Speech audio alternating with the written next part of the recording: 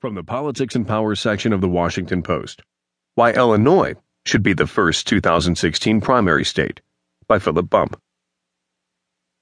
On Monday, Republican National Committee Chairman Reince Priebus suggested that Iowa and New Hampshire's place at the front of the primary election line is by no means set in stone, and that in the future, other states may very well be kicked ahead in line. To which I say great, of course, given my established antipathy to two of the leading